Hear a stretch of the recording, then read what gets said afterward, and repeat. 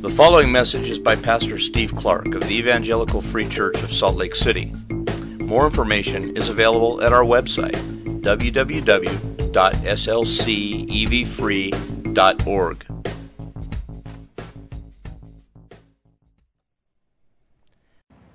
Gracious God, we thank you that you wrap round us everlasting, strong, mighty arms. Arms that claim your people and that hold them and protect them. We thank you for that. And we do pray as some of our minds are attached back to last Sunday at the praying for the persecuted church. Lord, would your arms be strong to save them? Those who do suffer in ways that we are not very familiar with ourselves. Wrap around them tight to save them. And Lord, we pray, draw us near to you today, right now. Draw us up close to you and teach us because, Lord, we need to hear from you. There are many of us here today coming from all different places with all different needs. Lord, you know who we are, you know what we need. Would you meet us? Speak to us, touch us, bring rest to our hearts. Lord, speak through your word. This is your word. It is your church. Would you teach it? Give grace to me to speak truth and give grace to each of us here to hear it. We love you and we trust you, Lord. Amen.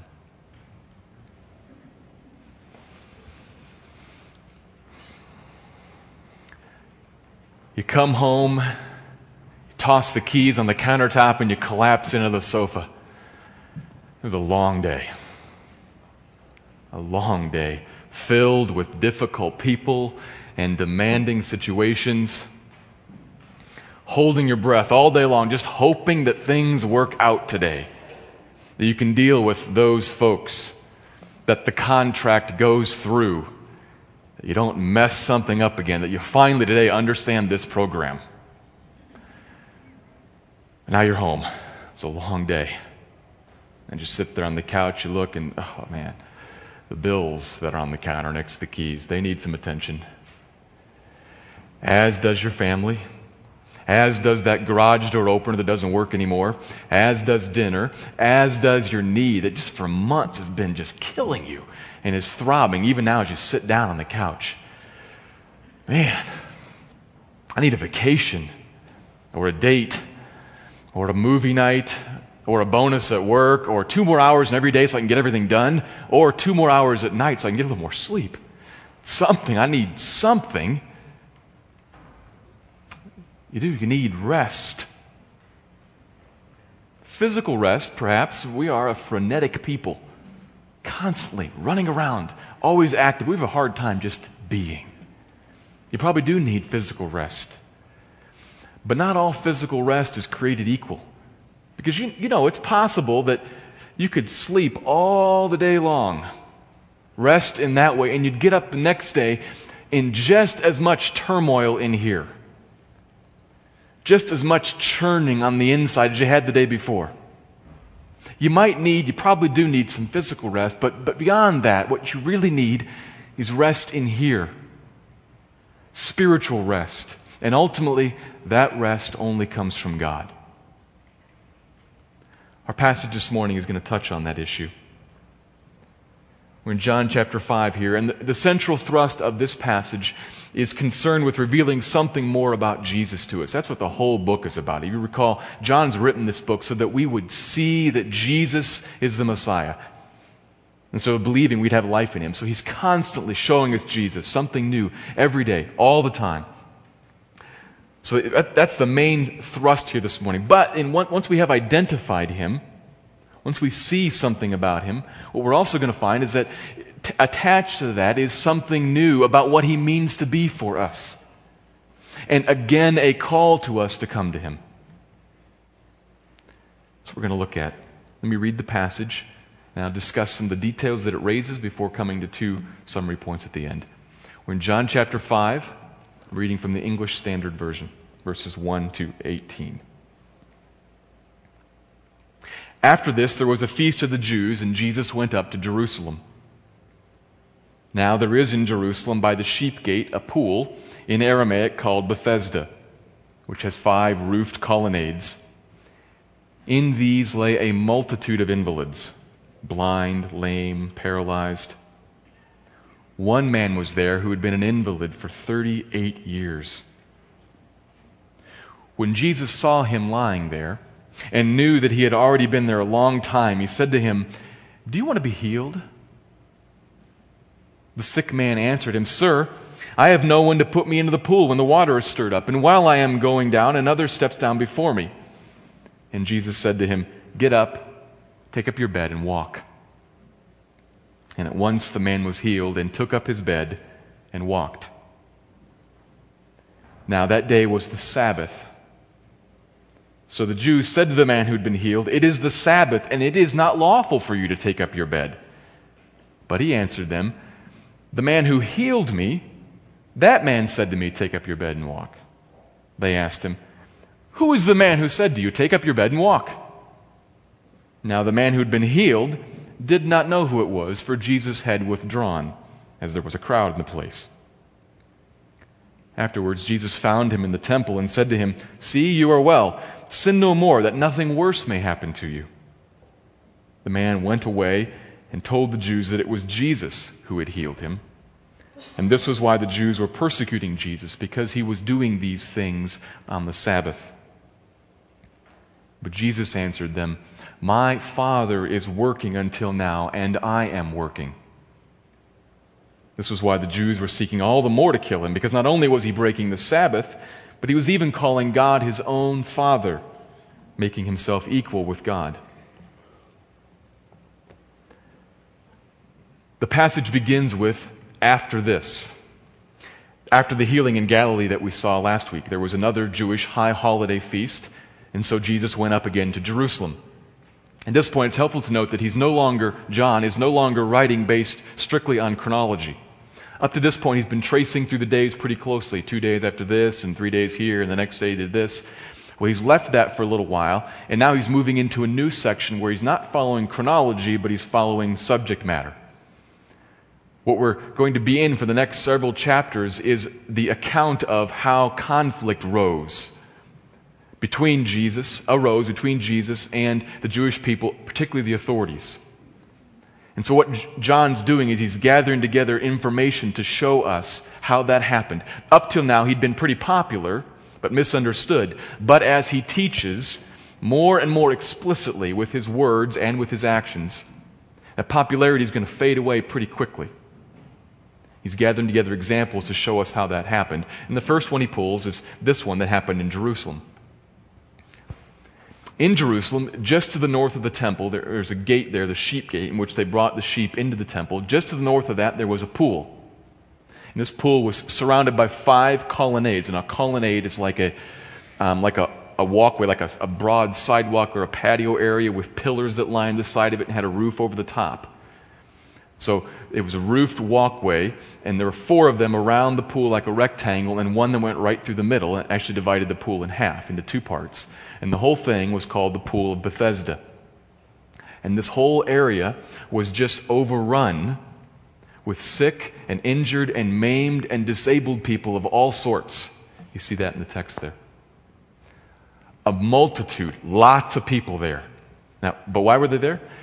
You probably have a footnote in your Bible or some marking in the text that gives us a little clue to that. Verse 4 was not actually in the book that John wrote. It's not actually in the Bible. You probably have a footnote that indicates that. That's why I didn't read verse 4. It was not in the original, the older manuscripts. This is basically how we know this. Scholars can look and say the older manuscripts didn't have verse 4, but as we get on and on and on, people began to add this comment in, and eventually somebody just wrote it into the text.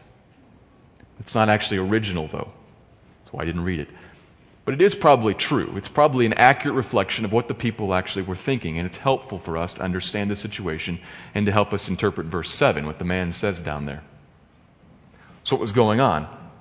Well, evidently there was an underground spring that contributed some of the water to this pool, and local superstition had it that every now and then when this bubbled up, what was actually going on was that an angel was coming down, stirring the pool, and first one in gets healed. So people from everywhere came and they hung out by this pool and just laid there, hoping to see the water stirred, hoping to get in first, and hoping to be healed. Superstitious, but people were hopeless. That must have been a sad place if you think about that. So much physical sorrow there, and so much spiritual, emotional sorrow there. Nothing to do but lie around hour upon hour and day upon day, just hoping in this little thin hope that maybe the water will stir, maybe I'll get in first, and maybe it'll heal me. A sad thing. Hopelessness. And of course, all this was spiritually contrary to Judaism because it was so superstitious. These folks were not trusting in the Lord of the Bible to heal their hearts amidst their diseases or to heal their diseases. They're hoping in magic water. And so no self-respecting religious Jew would have spent much time there. Didn't want to be associated with that. Furthermore, because part of this pool was used to wash the sheep going into the temple, it was in many different ways a pretty dirty place. And there was a great probability of coming into contact with something there, either the disease or the uncleanness from the sheep that would make one spiritually unclean, ceremonially unclean. This is a place that would have been avoided by common religious Jews. But of course, Jesus is there. By now, you kind of expect to find him there, don't you? That's what he's like, doing things that religious people don't do. Engaging with and caring about this disabled, perhaps paralyzed man who has spent most of his life there, 38 years. It's a long time. And he speaks to the man. Do you want to be well? Now, in asking this man this question, Jesus is not intending to teach us some kind of truth about how healing works or how recovery from addiction works. Recent years, people have tried to read into this some theory about how in order to get healed, you first have to actually want to be healed, want to get better. That theory may be true, may not be, but it may be, but it's not in this verse. You have to find that somewhere else. All Jesus is doing here with this question is engaging the man and actually offering him something. He does this repeatedly throughout the book. He engages and offers in the form of a question. Do you want to get well? In other words, pay attention, I've got something for you. Listen up. But like the Samaritan, the man doesn't get it. He's stuck in his present reality, doesn't really get the drift of the offer, and so he responds, probably in a somewhat annoyed manner, yes, of course I want to get well, that's why I'm here. But the problem is, I have to get into the water first. When the magic water stirs, I need to get there, but I can't because look at me, and so I'm stuck. To which Jesus responds, oh, well, I'll help you get into the water. No. To which Jesus responds, oh, well, let me anoint you with oil, lay hands on you, and pray for you, and maybe God will heal you. No. To which Jesus responds, get up and go home. And he's healed. Simply, suddenly, surprisingly, he's just healed. That's all. John loves to tell his miracle stories like this, with nothing to it. He just heals a 38-year-long malady. Suddenly. Now imagine that you are a member of John's primary audience here. The group that he's most pointedly writing to. Greek-speaking Jews who don't live in Israel, who live throughout the Roman Empire. They read this, you read this, and these are your people, your brethren, back in Jerusalem, right near the temple. And it's a mass of people, sorrowful people, pitiful people, hopeless people, shunned people, like harassed and downcast sheep without a shepherd, huddled around this pool. Compassion stirs in you when you see this, when you think about them, and then Jesus wades into their midst. Risking ceremonial uncleanliness, throwing it all to the wind, he wades in. He selects a particularly forlorn man. One who's there to be helped by the water but can't even get into the water and has been there for 38 years. And it's not a man who says, Jesus, help me. He doesn't even know who Jesus is. He doesn't ask. He doesn't do anything. Jesus walks in, picks him out, and heals him.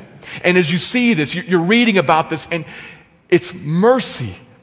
It's compassion. It's a beautiful gesture. Your heart's stirred. You're reminded about what the prophet said about the Lord as the shepherd of his sheep. You're reminded what the prophet said about what the day of the Messiah would be like. When Messiah would come and the lame would leap for joy. It's a beautiful gesture. Intriguing. It makes you wonder and think. Your heart's drawn out, and so you keep on reading, and you come to, and a Sabbath was that day. With Sabbath front-loaded for emphasis. A Sabbath was that day. No way. He did that on a Sabbath? You got to be kidding me. What am I supposed to do with that, Jesus? You told the man to carry his mat on the Sabbath. Such a beautiful, good, compassionate thing in violation of the law. Good grief. It's like if you were to see someone who is feeding a group of neglected, feeding and clothing a group of neglected, homeless children with money that he got from robbing your neighbor. What do you do with that? It creates a tension inside of you because there's something that is undeniably good that appears undeniably bad. It makes you think and wrestle with it inside here. John, under the inspiration of God, has created some interesting traction here. It makes you wrestle with, especially if you're Jewish, makes you wrestle with who is Jesus in relation to the Sabbath. And that makes clear that it's not really the healing that's the deal here. It's when he did it. The Sabbath is the issue. Let's talk for a minute about Sabbath. The Sabbath, or the day of rest, the time of rest, the seventh day of the week, the seventh year in a group of years, the seventh in a group of 7 years, on and on. This idea of Sabbath, resting 1 in 7, has deep roots in Judaism going all the way back to the very beginning of the Bible, Genesis chapter 1, when God created. In that book, Moses is beginning to teach the children of Israel who had just come out of slavery in Egypt, where they'd been immersed for 400 years in all of the gods and deities and worship of Egypt. He's beginning to reintroduce them, if you will, to their God. And he's explaining, your God is not one of the gods. As if there's your God and then elsewhere there are other gods in other places or in other worlds somewhere. That's not the case, guys. Your God is the God, the one and only God who made absolutely everything everywhere. If it exists at all, he made it. And then after he was done doing that, on the seventh day, he sat down and he rested. Now, not literally. God is a spirit. He wasn't taxed by doing any of this. He didn't need to put his feet up on a bench or something like that and get a cool beverage. He wasn't tired. He's not actually resting. What he's doing is he's stepping back, and this rest is his approving completion. It's as if, so to speak, God puts down the hammer and the drill and steps back and says, nice. If I do say so myself, and I do. Nice. Whoever made this knows what he's doing. Oh, that's me. And it sets up a habit of wanting other people to do the same thing. Come over here and look at this. Whoever made that knows what he's doing, doesn't he? That's what he's establishing there in the Sabbath rest. A time for you. Hey, you, stop what you're doing and come look at this. Nice, huh? That's what he's doing in the Sabbath rest idea. Take a break from what you're laboring at so that you can look at me. That's the type that's getting established. A type. It's a concrete model, prophetic in its nature, pointing ahead to something else, pointing ahead to a time when all labor and all working will cease, and life will be fully engaged with completely and perfectly gazing at God and what He's done. It's pointing ahead to a time when all struggling and all working will cease. As we move through the Old Testament, this idea gets expanded on. When God gave the law to Moses, He wrote into it this idea of a Sabbath rest, 1 day in 7, 1 year in 7, etc. A resting from work in order to remember God, trusting Him and His provision rather than the provision from our own hands. That's what God in the law commanded. It was meant to be prophetic, pointing ahead to the time when full rest would come, when full rest in here would come, as full rest with our hands out here came. It's all looking ahead. Now, of course, that was abused throughout history, as laws commonly are, but you get the basic idea of what God's intention was with this. And at this time, the Sabbath was a time of doing no work, and carrying your mat would have been a violation of the Sabbath law. Jesus knew that. Everybody knew that. Which is why they stop this man when he's walking down the street carrying his mat. The Jews, probably meaning Jewish authorities, stop him and they say, "It's the Sabbath. You're not supposed to be carrying that mat." And he accurately, but not very admirably, shifts the blame. "Someone else told me to do it." And they say, "Who?" And he says, "I didn't actually get his name. I was kind of wrapped up in what I was doing, what was happening to me." And he leaves. That's the gist of the conversation, but you need to look a little more closely at it. And when you see something, you find an additional nuance in this story. There are two perspectives here. Look closely at these verses and see the two different perspectives, how it's described. Verse 10, the Jews said to the man who had been healed, "It is not lawful for you to do this." Verse 11, "The man who healed me told me to do this thing that you're saying is not lawful." Verse 12, "The man who told you, who's the man who told you to do this thing that's not lawful?" Verse 13, "The man who had been healed did not know." Verse 15, he came back and he told them, look closely, he told them, "You wanted to know who it was that told me to break the law? Here's the man who told me to break the law." No, it doesn't say that. The man came back and told them who healed him. And so they were persecuting him because he was breaking the law on the Sabbath. Two perspectives here. The one who healed me, the one who was healed, and the one who told you to break the law and the one who's breaking the law. Two different things back and forth here in the narration. Healing, law-breaking. Healing, law-breaking. That's the thing that's kind of getting surfaced here. Those are the two perspectives. And the authorities are, in their perspective, are entirely missing the forest for the trees. They don't really see what's going on here. It's like I would be standing here talking to you with a third eye on my forehead. And as you're talking to me, you're entirely consumed with my body odor.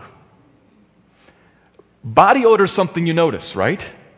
If you're standing next to somebody, you notice it. It's a little awkward. It's hard to kind of ignore it. But my goodness, if I had a third eye on my forehead, you'd see that. You couldn't help but talk about it. The body odor would fade into the background. It's a significant thing, but not like that. Who's not keeping the Sabbath here? Who's not ceasing from their normal work to observe the work of God? If God has actually broken into the world, and they should at least consider this question, we should at least consider this question.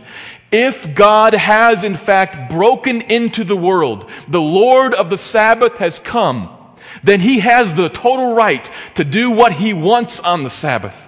To heal, and this carrying of the mat is part and parcel of that healing. It's a sign. It's a testimony to the completeness of it. But they don't want to ask. Don't bother me with talk about your healing. I want to talk about my law. Two perspectives amidst the forest for the trees.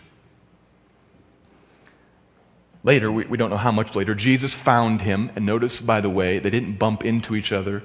The man didn't find Jesus. Jesus is on the initiative in this story. He knows what he did on the Sabbath. He knows who this guy is. He probably knows the conversation he had with the Pharisees, and he goes to reintroduce himself so as to close the loop off. He wants this known. He finds the man in the temple, warns him about his sin, talks to him about how his physical healing is not enough because he still has a sin problem. It'll bring him something far worse, I think, referring to the loss of eternal life, eternal rest. And the man went away. I don't want to read too much into this, but it is interesting that when sin gets brought up, the man went away and went back to the authorities to turn Jesus in. It was Jesus. That's the guy who healed me. And so they persecute him. But by the way it's expressed, we can tell that the persecutions didn't only stem from this one incident. This was Jesus' habit. He was doing these things, plural, on the Sabbath, repeatedly. And the answer that he gave to this in verse 17, his habitual answer didn't help things. He was doing these things, he was getting conflict from them, and he was constantly saying something back to them. And we'll talk about it a little bit more later, but suffice it to say, it was not an apology. He keeps repeating, my Father is working until now, and I am working. This does not tamp down the flames, it fans them. It's blasphemous in their eyes. We'll talk about that in a minute. So they seek to kill him, and what we'll have next week is Jesus' sustained response to their position. This is our text for this morning. And what's the main theme of it? Well, here's the main theme. Jesus is Lord of the Sabbath. Jesus is Lord of the Sabbath, so come to Him for rest. Two halves there. The weight of the passage falls on the first half. Jesus is Lord of the Sabbath. John, as usual, is holding Jesus up, showing us something different about Him. The main thing he's getting across here is Jesus is Lord of the Sabbath. But we're not just supposed to take that for intellectual benefit. That's the content, but what's the intent? Well, we're supposed to see that. So you shouldn't be persecuting Him, you should be coming to Him for the Sabbath rest that God gives. So those are the two halves. Jesus is Lord of the Sabbath, come to Him for rest. Let's start with Jesus. It's the first point that we need to get straight. The whole book is about Jesus. And here, uniquely contributed here, He's Lord of the Sabbath. He is the master of it, the creator of it, the ruler over it, and therefore has the right to act in it and on it in any way that He pleases. We see this displayed in what He did, and we see it declared by Him both. His power to work on the Sabbath is displayed clearly in the healing. That's the most obvious thing here. The kind of power that He has over nature. Repeatedly, as you walk through the book, you read the Gospels, He's in charge in stunning ways. This is not human-type power. An invalided man of 38 years, that doesn't exist in human beings. And how He wields that kind of power in such a good and gracious way, it's so messianic of Him. It connects back to what the Old Testament said, that one would come in such power and in such good power. You read this, it should get your wheels turning. The miraculous works this man, Jesus, is performing, man, it seems that He's more than a man. Who is He? It should get your attention. He's not borrowing someone else's power. He's not praying in hope. He just says stuff. And not even really be healed. He just says, get up and walk because you already are healed, because I just thought it. It's really interesting, and it should get your attention. He's showing something. He's displaying something here on the Sabbath. I have the power to do what I choose. I pick you, go home. And it's done. That's obvious. But though that's more obvious to our eyes on the surface, it's overshadowed in importance by what Jesus declares about Himself when He gives His explanation as to why He is allowed to do this. In verse 17.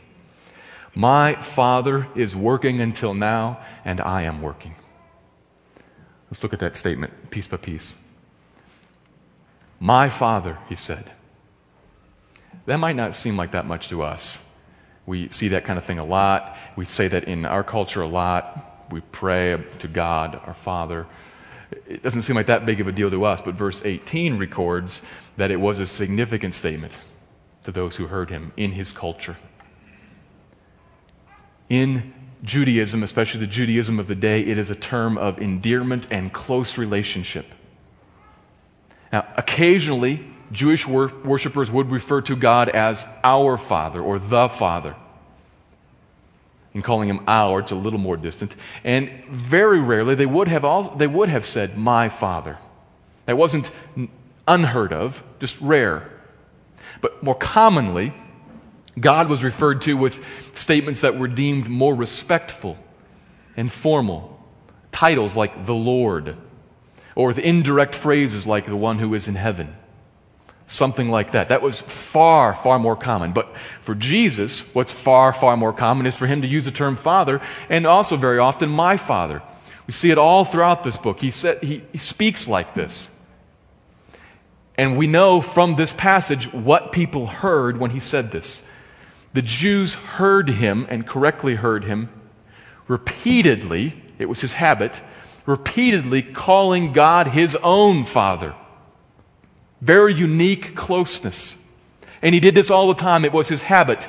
He repeatedly called God his own Father, making himself equal to God. That's what they heard, and they were correct. He did this all the time. Opposition rose against him. Plenty of opportunity for him to say, whoa. You think I'm calling God my own Father, making myself equal to God? No. Now I see why we're in conflict. No, that's not what I'm saying at all. I don't mean that. Heaven forbid that I would claim equality with God. He alone is in heaven. I'm one of you all. Or maybe a little bit higher than you all, but I'm not him. He does not say that, but instead repeatedly keeps saying the same thing. My Father. They heard him correctly. He's claiming equality with God. He had to. In the beginning was the Word, and the Word was with God, and God was the Word. Two beings. In the beginning is this Word and God. He's with God always, forever into eternity past, never coming into existence ever. Always there with God, and God was the Word. There is one divine nature, only one. God the Father has this divine nature, and the exact representation of that being is also in God the Son. As Jesus will say in John 10, I and the Father are one. Not one in purpose or one in intent, one in nature. If you have seen me, you have seen the Father, he will say later. I and the Father are one. This is the heart of the Trinity. One God. Multiple persons. We're talking about two right now, but there are actually three. We'll see in later chapters that the Spirit also is fully God. One God, three persons, blessed Trinity. And if Jesus is claiming this and he is wrong, then the Jews are right to oppose him. But if, and they should ask this question, if, look at the sign, if he's correct in saying, I and the Father are one. My Father, I'm equal with God. I have come down to earth and I walk among you as the Lord of the Sabbath. They had better pay attention. And so must we. God has come now.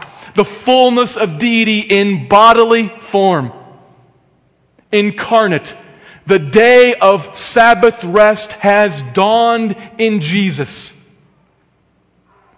Look to him. My Father, the statement continues, is working until now. The legal issue on the Sabbath, don't work. Don't do this, don't do that, certainly don't carry your mat. Well, he says, but my Father is working even until now, to this very day. And actually, this part of the statement would have the Jews would have been in complete agreement with him on this. It's the first part and the last part that are the trouble, but the middle they get and are in agreement. In one sense, God rested from his work on day 7 of creation. He didn't make anything new. But he didn't really stop working entirely. How's that? Well, everybody agreed. Because though there are some religious philosophies that say that God created things and then stepped back and let it all go, leaving it to function by its own naturalistic means, uninvolved from it. Some philosophies say that, but certainly not the Bible, certainly not Judaism, certainly not Christianity. God not only created everything that is, but is still, moment by moment, actively engaged with it, sustaining His creation, superintending over the affairs of this world, actively reigning and sustaining and controlling. He never takes a time out, never goes on vacation. He is always engaged with maintaining life here. Babies are conceived and born on every day of the week. Rain falls on every day of the week. The sun shines. The atmosphere holds together. God hears and answers prayer every day of the week. We draw breath each day, and not a one of these things would happen if God was not intimately engaged with holding together and sustaining His world. Nobody believed that God didn't work on the Sabbath. Of course He works. That's not the problem. He's always at work. He alone is always at work. God always actually does have the hammer and the drill in hand and is always working in His creation, working in people, working in situations to make them, to move them, to refine them, to correct them. He always is doing that. He can do what He wants. He can give them orders that are in conjunction with His work. Like, for instance, I've healed you. Take up your mat and go home.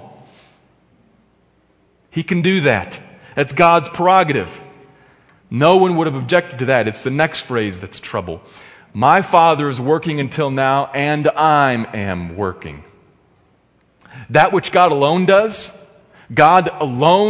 always working, even during Sabbath, sustaining and restoring and fixing, creating and recreating 24/7, 365. Me too.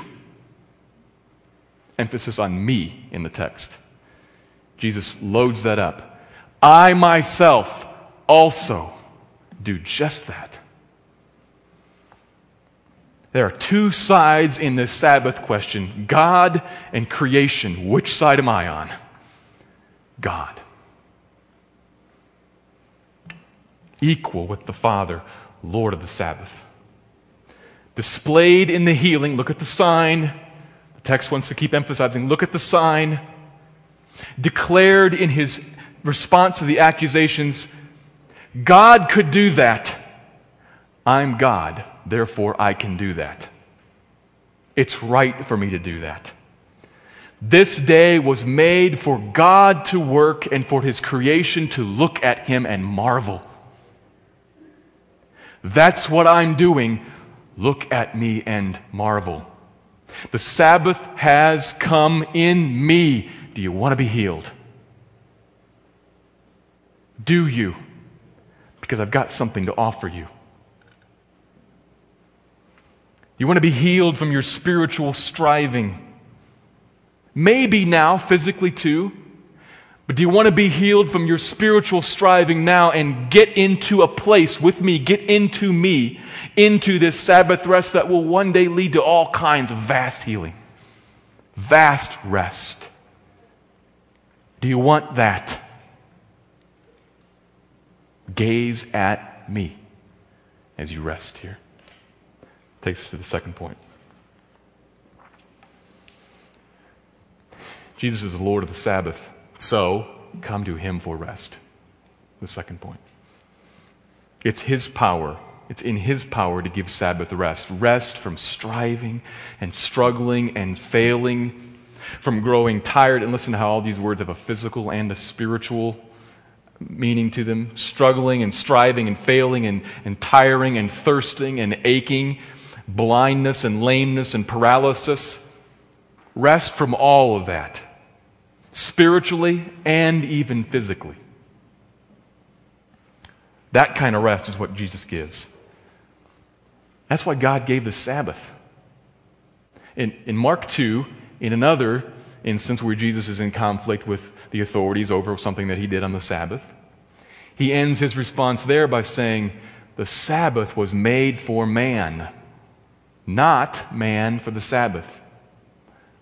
Listen to that closely. The Sabbath was made for man and woman, for people, not the other way around. God made the Sabbath and gave it to us. For us. Do you get that? He gave it. It's a gift so that you can have a moment here to pause from your labor and to rest in here by looking at Him, by seeing Him, by communing with Him.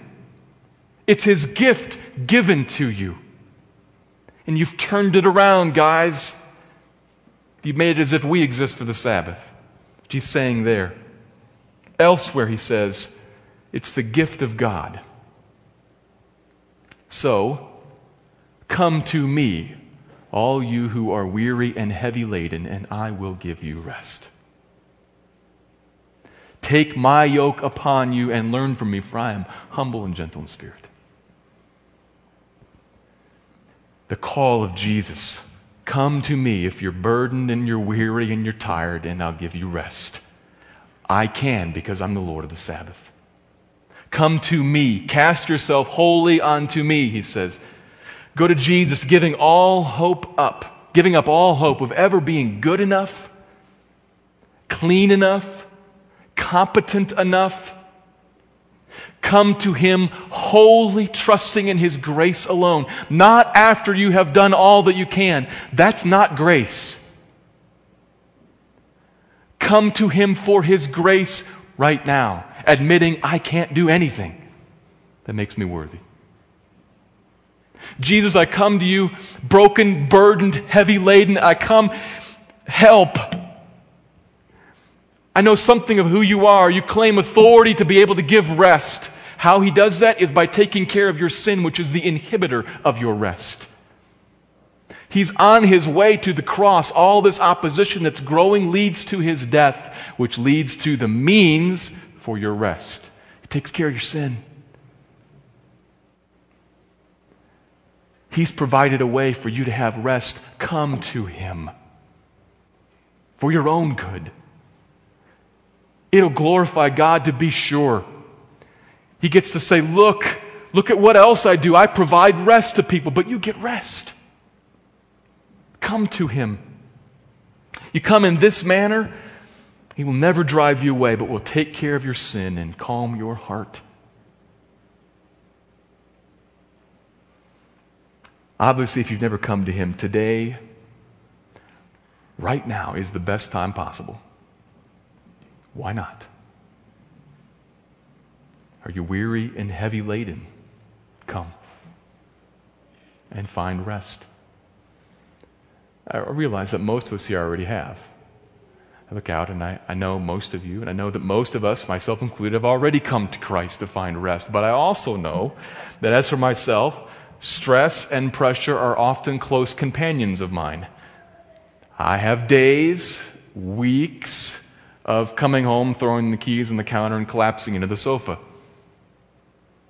Fleeing the troubled world out here to find another troubled world right here.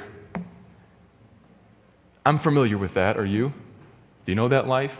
I bet. What do? Well, you need rest. Physical rest, probably. I could use some more sleep. But beyond that, spiritual rest. Because what you really need is God. What your stressed out, troubled heart needs is not an end to stressful and troubling situations. That is never going to come while you walk this earth. It's not. What your heart needs, what you need, is a captivating vision of beauty. A captivating vision of beauty amidst all the ugliness out there. You need love amidst all the spite. You need mercy amidst all the vindictiveness, wonder amidst all the mundane, joy amidst all the sorrow, security amidst all the uncertainty and the fear. That stuff is never going to go away, but what you need is a captivating, controlling vision with which to fight it. And that comes from ceasing your work and gazing at God. From finding Sabbath rest. You are meant to hold your mean-spirited coworkers, stab you in the back. You're meant to hold them right here. Don't try to forget about them. They're real.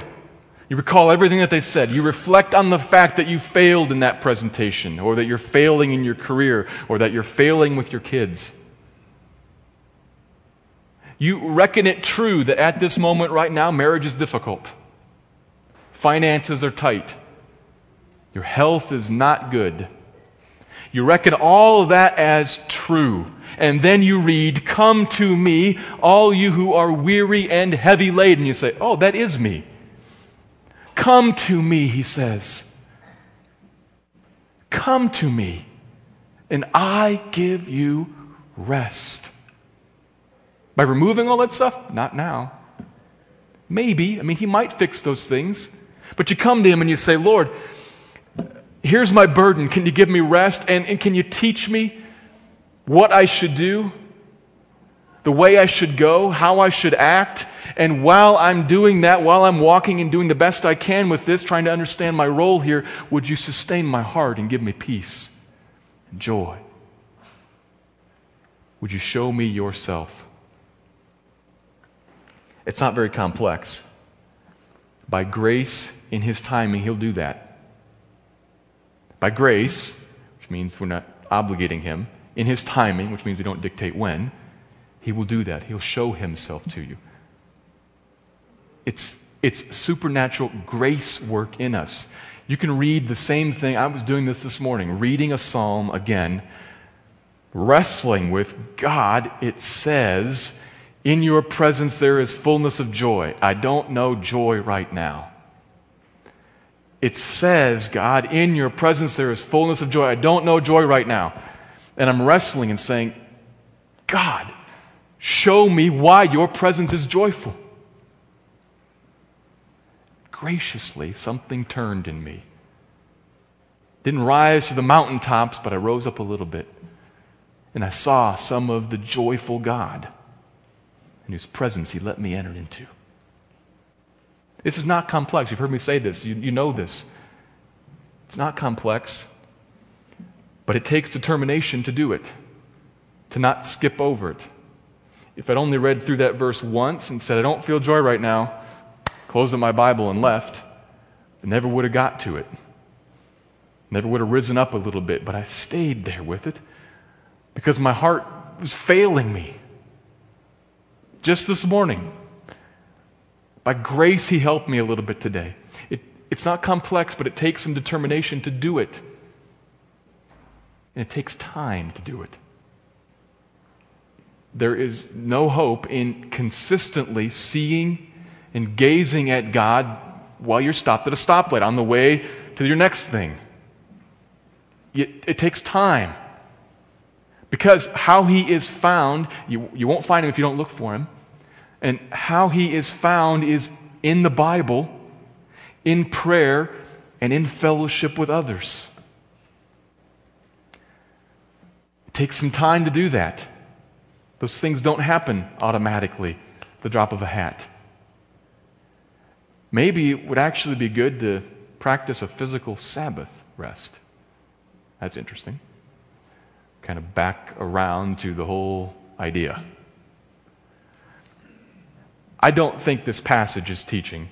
I don't think, I could be wrong on this, there's disagreement, but I don't think the New Testament is teaching us anywhere that we must observe a physical Sabbath. Different people think different things about that. I don't think it's there. But there is certainly something there about you must gaze at God if you want to walk through this life. And that takes time, so therefore it would seem wise to set aside some extended time. So I encourage you, think this through a little bit. Where can you find a little bit of extended time? Don't start by making it a whole week or even a whole day. I'd maybe start with an hour. If you usually spend 20 minutes or 30 minutes of prayer and reading the Bible, maybe double it to an hour. If you usually spend 15, double it to half an hour. Just a little bit longer time. You know, an hour is about the length of a television drama. You might think, would I be more rested if I skip ER tonight and listen to some worship music and read a psalm and ask God to show himself to me? Will that rest me more for tomorrow? An hour is a little bit less than half of a football game. Will I be more rested for this week coming up if I just skip just half of this game today? Read my Bible, pray, talk with my family or with another brother or sister about the Lord. Would that more rest me in here and bless me, actually? Not because I have to, but because it's a blessing, a gift to me? I think it might. As I've thought through this for this week, I've seen a need for it in my own life. It's a more extended time to rest with him. He's the Lord of the Sabbath. Rest comes from his hands. So go to him for rest. Let me pray.